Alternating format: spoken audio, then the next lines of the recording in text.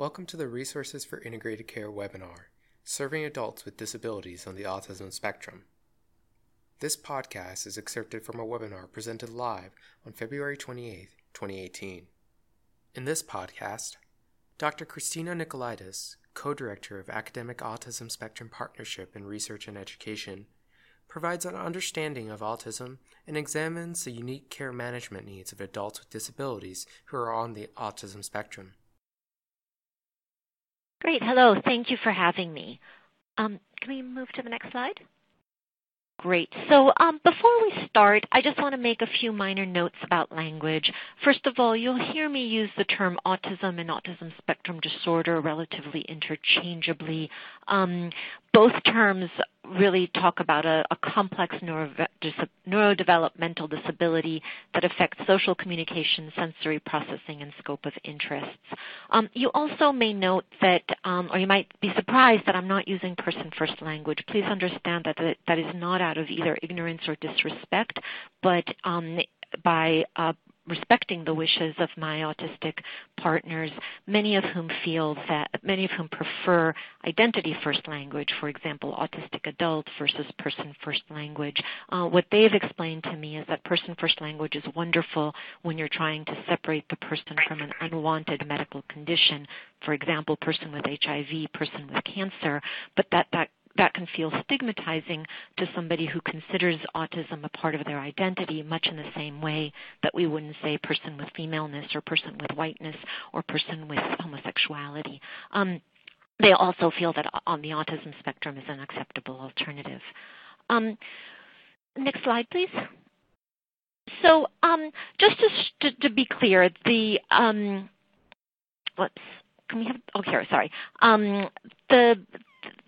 The DSM, the Diagnostic Statistical Manual, has been changing rapidly over the last decades, and that sometimes causes confusion to providers and to the community.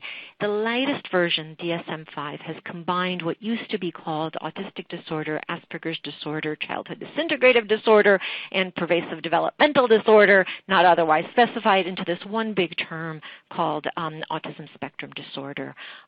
One problem with the word spectrum is that autism actually doesn't really manifest on a linear spectrum. It's actually kind of across multiple spectra. So you might find that somebody is very strong in their verbal skills but has really hard time with their adaptive functioning, or somebody might have challenges with need for consistency but not so much with something else. What I've also found is that these challenges really change depending on environmental stimuli, supports, and stressors. So somebody might be able to function quite well in one environment and then put them in another environment, often the one we're seeing them in that they're sick, there's been a crisis, and they'll function very differently. We also today are talking about adults, and people mature over time. This is like, no adult is like they were as children, and certainly what we find is that as autistic children turn into autistic adults, they mature just like the rest of us do. They also learn many coping skills, and that will also affect how they function and how they present. Next slide, please. So just in terms of the DSM, I just want to basically say there's two big buckets that we care about. One is what the DSM considers persistent deficits in social communication and social interaction. These are things that might, as an adult, manifest in challenges in understanding nonverbal communication, or figuring out when it's their turn to speak, or in understanding the social cues that might present in their work environment, or in other situations. The second big bucket is what the DSM considers restricted repetitive patterns of behaviors, interests, and other activities. And that's where we find people will have potentially stereotyped or repetitive motor movements, what we call STIMs. They might have a great need for consistency or insistence on sameness, what the DSM calls highly restricted fixated interests of abnormal intensity or focus, what many of us really in academia consider our specialties, but you'll find that adults will often have high degree of knowledge and interest in one or two narrow areas, and then very importantly, hyper or hyporeactivity to sensory inputs, and that can often really make or break our interactions with autistic individuals, is understanding how key the sensory aspects are of the condition. Next slide, please. So over the past few decades, the prevalence of autism seems to have skyrocketed. Most people believe that isn't actually because something has truly changed, but because we keep changing our definitions and our understanding of what autism actually is. People in the baby boom generation didn't even have a chance to be considered autistic as children because it wasn't even in the DSM. Our Gen Xers, we didn't even have Asperger's in the DSM until 1995. So as you can see, we've mostly been looking at today's version of autism in the children that were born in the late 90s, early 2000s. That group of children has grown up now and are entering adulthood, but that doesn't mean that there haven't always been autistic adults there. A large, well-conducted population-based study that really just went and did new diagnoses door to door found approximately a 1% prevalence of autism in the adult population with no change in age. What we do know is that there's continued underdiagnosis of autism in women of any age and in people of color, and that we'll see probably change, I'm hoping, over the next few years. Next slide, please. So as a healthcare provider, especially as an adult healthcare provider, I'm rarely in the position of treating autism per se. What I'm often treating or looking out for are associated conditions. There's a growing literature on conditions that are associated with autism, which include epilepsy, especially in participants with co-occurring intellectual disabilities, gastroesophageal reflux disease, and multiple other gastrointestinal conditions, feeding and nutrition problems, metabolic syndromes, and a very, very high prevalence of anxiety, depression, sleep disorders, and unfortunately suicidality. We're also starting to get new information as well as many anecdotal concerns around post-traumatic stress symptoms associated with the childhood treatments we're giving, for example, such as applied behavioral analysis. We also know that the autistic individuals have a higher risk of experiencing violence and abuse, and unfortunately, all of this put together amounts to a reduced life expectancy, which we find is largely driven by seizures and suicide, as well as poor care for the many other co-occurring conditions. Next slide, please. So important things to think about is not to stereotype people on the spectrum. If you look at current media, we have quite a lot of images of what it is to be autistic. There's an adage around you've met one autistic. If you've met one autistic person, you've met one autistic person, and there's really quite a lot of variation. The other thing is that though we're talking about autism in a clinical context, we do have to remember that autistic traits can be both strengths and challenges. As I mentioned earlier, what can be considered an abnormality of a restrictive interest can actually be great expertise in an area, or what could, or could, for example, help somebody manage their chronic illnesses because they use their consistency for good. Similarly, I often find that people expect that autistic individuals will not only have these stereotypical traits, but will also have these savant type qualities. And again, that is not true. Some do, but certainly some don't, and that can be harmful. And then finally, though autism is defined as a social communication disability, it doesn't actually mean that people shy away from social interactions. They just have very different interactions, and many may maintain strong friendships and relationships. I can tell you my closest friend in the world is an autistic adult, and though it might be a really bad idea to take her to a cocktail party, that doesn't mean that she can't actually have true friendships, true friendships and really be there as much as a support to me as I am to her. Next slide. So I'd like to move a little bit more now to healthcare. As a healthcare provider, I'm very well aware of how challenging it can be for me to provide optimal care to my patients on the autism spectrum. Next slide, please. So before we even talk about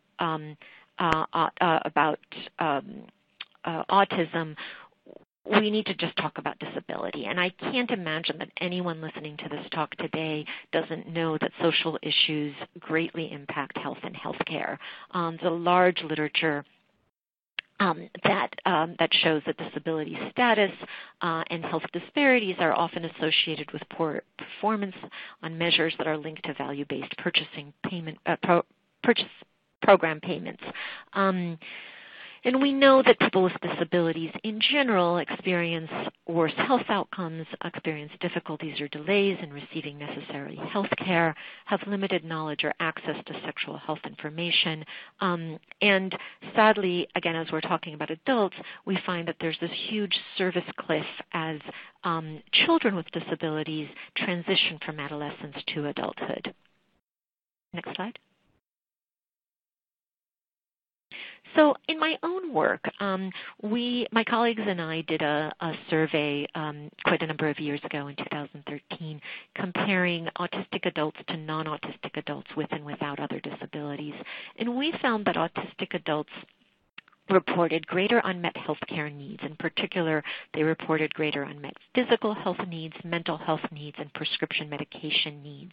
They also had a greater use of the emergency department, which to me really signifies a failure of our primary care system. We also found that they had lower use of preventative services such as pap smear and overall lower satisfaction with patient-provider communication and with healthcare, with their own ability to manage their healthcare, or what we call healthcare self-efficacy. Next slide. Also, in another study that my colleagues and I did, we found that people without disabilities experienced fewer barriers to healthcare in general compared to autistic people and people with other disabilities. But then when we specifically looked at autistic people, they reported different barriers to healthcare than people with other disabilities in a greater number of them. And overall, their utilization reflected a different pattern of healthcare usage. In our study, at least, the top barriers that autistic people described or endorsed were fear or anxiety, feeling that they can't process information fast enough in real time, concerns about cost. They were concerned that facilities caused all sorts of sensory issues that then impacted their ability to actually interact with their providers. And then they, not surprisingly, mentioned great difficulty in communicating with providers. Next slide.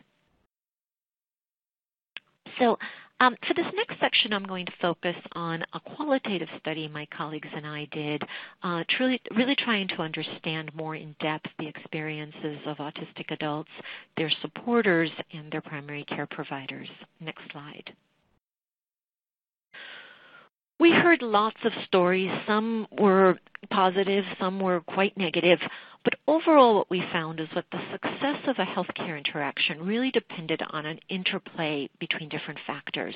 And we grouped the factors into multiple levels.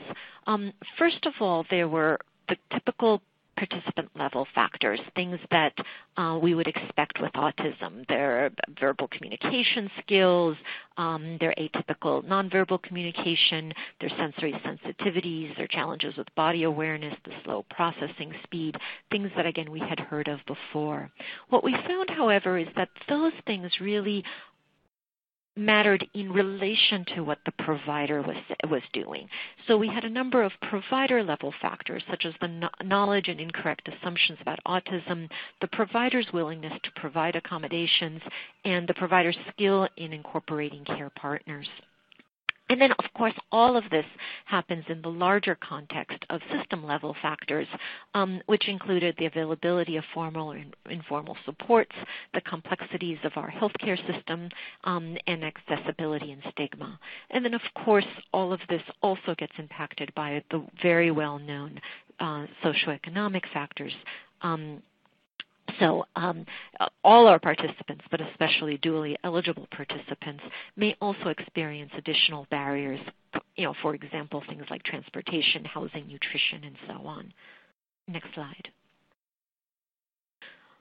So I'm just going to highlight a few of the things that to me really were very telling. First of all, I keep making note of these sensory sensitivities. This is a quote from one of our study participants. She says, "The lights in the office were very bright, and that is exacerbated by the white walls. Sometimes the waiting rooms are crowded, and I cannot filter out the background of people talking or shuffling magazines. I feel disoriented by being led down long hallways to different rooms. I'm not able to bring up my concerns because it is all I can manage to figure out what the doctor is saying so I can respond to his questions. But he refills my usual meds and I go on my way." Next slide. We also heard quite a lot about body awareness, which again as a provider is important for me to remember. People said things like when they ask if pain is shooting or stabbing or burning, it's like, I don't know, it just feels funny. Or the problem is it's difficult for me to isolate specific sources of pain and identify duration and intensity. It's sort of like the equivalent of white noise. Next slide. I was unfortunately very saddened to hear how many times providers failed to accommodate patients or understand their autism. As this participant said, "I've used my Alpha Smart when my speech is too slow or difficult to understand for medical appointments. Some of the doctors have been really great, but others have acted really condescending when I used it, sometimes assuming I needed a parent present. So I try to go without, even when my speech is in poorer shape." Or as another participant said, "Usually when I demonstrate a large vocabulary or some fundamentals, my needs, especially around communication, are then ignored. My choice is then to pretend to be less intelligent and accept their infantilism, or to be confused, frustrated, and stressed out." Next slide.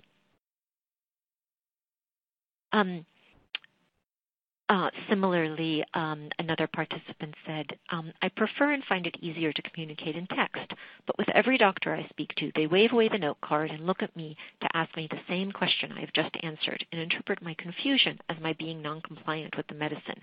I wish healthcare providers would read the notes I make for them." Or as another participant said, this one was actually a supporter talking about trying to support her adult son in healthcare interactions. But they talk to him in the same words they'd use if they were talking to me. If they're going to talk to him, they need to say it in how he can understand it. Next slide. And then largely what we often found is that due to the various communication problems, due to the breakdowns of offering accommodations, patients often felt that they had been deprived of their patient autonomy. For example, as this participant said, "Just because I might need more information to understand things, it doesn't mean that they can or should just talk to me like a child or leave me without knowledge of my own health. My body is my body, and my experiences and wishes about my body are mine to make." Next slide. I largely work one-on-one with patients in my exam room. However, much of what is happening is really outside of my exam room, and I'm hoping that at least some of those of you on this call can actually help with the larger system. We've heard story after story about how difficult it is really for anyone to manage our crazy health system, but especially for somebody with executive functioning challenges or other things related to autism. As this young woman explained, I wish they understood how easy it is to get confused with all the administrative hoops a patient has to jump through to get help. It sounds pathetic at my age, but I need someone to hold my hand. I don't know what I'm doing, but nobody understands that I need that, and there's definitely nobody willing to do it. Next slide. So we've heard a lot from patients about their concerns with the healthcare system. As a provider, I can tell you part of it's also that we just don't get the training. I don't think I had a word about autism anywhere in my medical school residency or fellowship experience, and that is not unusual. A study done down at Kaiser Permanente in Northern California found that 77% of healthcare providers rated their skills in providing care to autistic adults as poor or only fair. And multiple other studies have shown that providers really don't have the skills, training, or confidence in taking care of their adult patients. The other thing I can say as a provider is very challenging is that people on the spectrum really vary so greatly. So it's very hard to have, a short little training say, okay, this is what you have to do to take care of an autistic adult, when in fact one of my patients may be, an engineer, and the other one of my patients may be nonverbal and living with 24-hour support. So it's really important for us to think about individualized patient-level accommodations, which is what we'll be talking about further in the talk today. Next slide. So again, given the context that we can't just make accommodations that work for everybody, I still wanted to give some examples of things that health providers and health systems can do.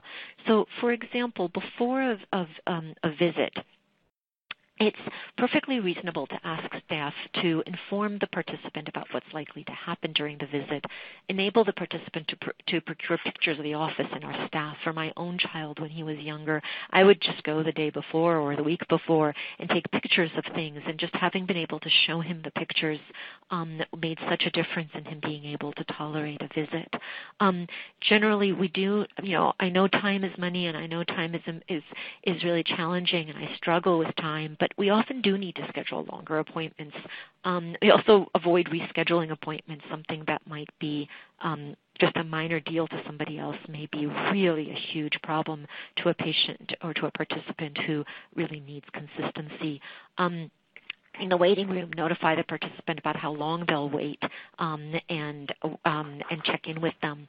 And then encourage participants to prepare notes in advance about what they wish to discuss, and identify and document participants' sensory sensitivity. So for example, when a medical assistant is rooming a patient, they can room them in a room that has natural lighting as opposed to the fluorescent lights, which are such a problem for many of our autistic participants. Next slide. Similarly, during a visit, providers can do things to help. For example, make a problem list with a participant, show equipment to a participant before using it, or do a trial run of difficult exams and procedures. I make all sorts of recommendations. Actually show them what you want them to do before they leave the office, and then give time to process what's been said. Sometimes it's in the visits. Sometimes we actually need to break visits into multiple visits, and then again, accommodating sensory sensitivities. Next slide.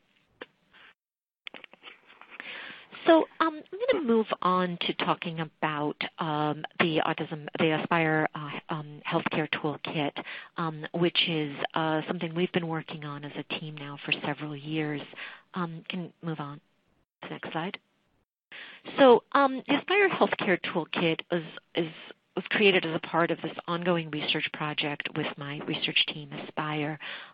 We've used a community-based participatory research approach whereby we as researchers work with autistic adults, people who support individuals on the autism spectrum, and with healthcare providers and disability providers in every phase of the research project.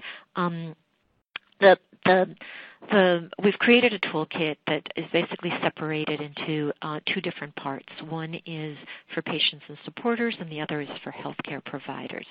And we can move to the next slide. So the provider part of the website is meant for both providers and staff. Certainly, I'm hoping it would be helpful for people who are working outside the healthcare system too in supporting people with their health care. It offers materials, resources, and practical information to help providers offer high-quality primary care.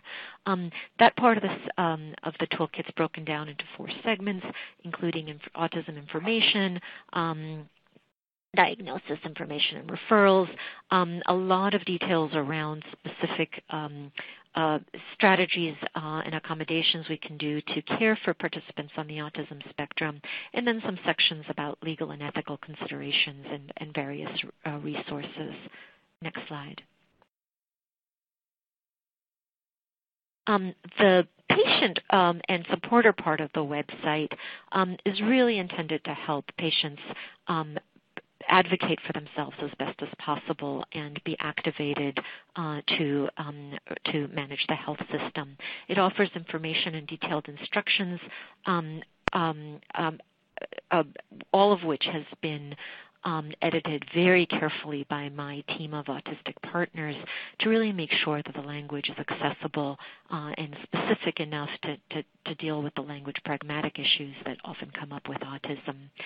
That part of the toolkit has sections around navigating the health system, staying healthy, informing participants about their right in health care, and then again, general information about autism, about computer and internet access, and links to reliable medical information. Next slide. Also on the toolkit are a number of forms and worksheet.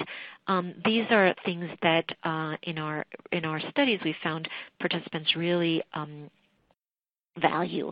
There's worksheets around making an appointment, around what to bring to a healthcare visit, how to describe their symptoms, how to make sure that they're following up with all the things that have been recommended. Next slide. And then the centerpiece of the toolkit is what we call our Autism Healthcare Accommodations Toolkit, or AHAT for short. This is a tool that helps participants get the accommodations they need. The participant or their supporter fills out a survey focusing on how they communicate, what supporters there are in their lives, and all sorts of possibilities around accommodations and strategies. The computer then takes this information and creates a personalized report for providers. And this is, what's interesting is that it actually took us way more time to find a report that providers would read than anything else. But we do feel like we've gotten something that is very provider-friendly in terms of focusing on the actionable things they can most do to facilitate care. Next slide. This is an example of the format of it. You'll see there's particular topics, and then there's bulleted lists of very practical things a provider might do for this particular patient, which may be different than what they would need to do for a different patient. Next slide. We tested our toolkit with 170 autistic adults. And we found that the vast majority found that the material was important, useful, and easy to understand. And what I was most excited about is a month after using the toolkits, participants reported fewer barriers to healthcare, greater healthcare self-efficacy, and improved participant-provider communication. Now, of course, that was just a pre-post test, and we're now currently doing a controlled study within 3 health systems to see how this will work in integrating it into health systems. Ultimately, the idea is that participants can use the AHAT to consider their accommodation needs and how to communicate about them, and how to improve their self-advocacy. This also helps providers understand and be more receptive to reasonable accommodations. And we've been very careful to make sure that the reports are easily shared with providers and staff or case managers or anyone else who may use them. Next slide. So I've talked about a lot of things today. I think the most important take-home points is autism is really common in adulthood, again, estimated to be about 1% of the population. And even though many of those are undiagnosed, the large cohort of diagnosed children are now reaching adulthood. There's many opportunities for the healthcare system to improve our capability to provide adequate care for adults on the autism spectrum. There are tools, and I said I would love for you guys to use the tools that we've made. They've been publicly funded and are available for free, because we really do believe that it's important to have greater healthcare experiences for our autistic participants. And of course, there's still lots and lots of work to be done, and I'm hoping that we can push at a whole system to improve the health and the well-being of autistic adults. Ultimately, addressing the healthcare needs can make a really huge difference in the lives of autistic individuals. I very much appreciate your listening, and I also appreciate the incredible work that's been done by my Aspire healthcare team, including both of our academic partners and our autistic partners. Thank you. Thank you for listening. This podcast is presented by the Lewin Group and is supported through the Medicare/Medicaid Coordination Office at the Centers for Medicare and Medicaid Services. MMCO is dedicated to helping beneficiaries enrolled in Medicare and Medicaid have access to seamless, high-quality health care that includes a full range of covered services in both programs. To support providers in their efforts to deliver more integrated, coordinated care, MMCO is developing technical assistance and actionable tools based on successful innovations in care models. To learn more about current efforts and resources, please visit our website or follow us on Twitter for more details. Our Twitter handle is @integrate_care.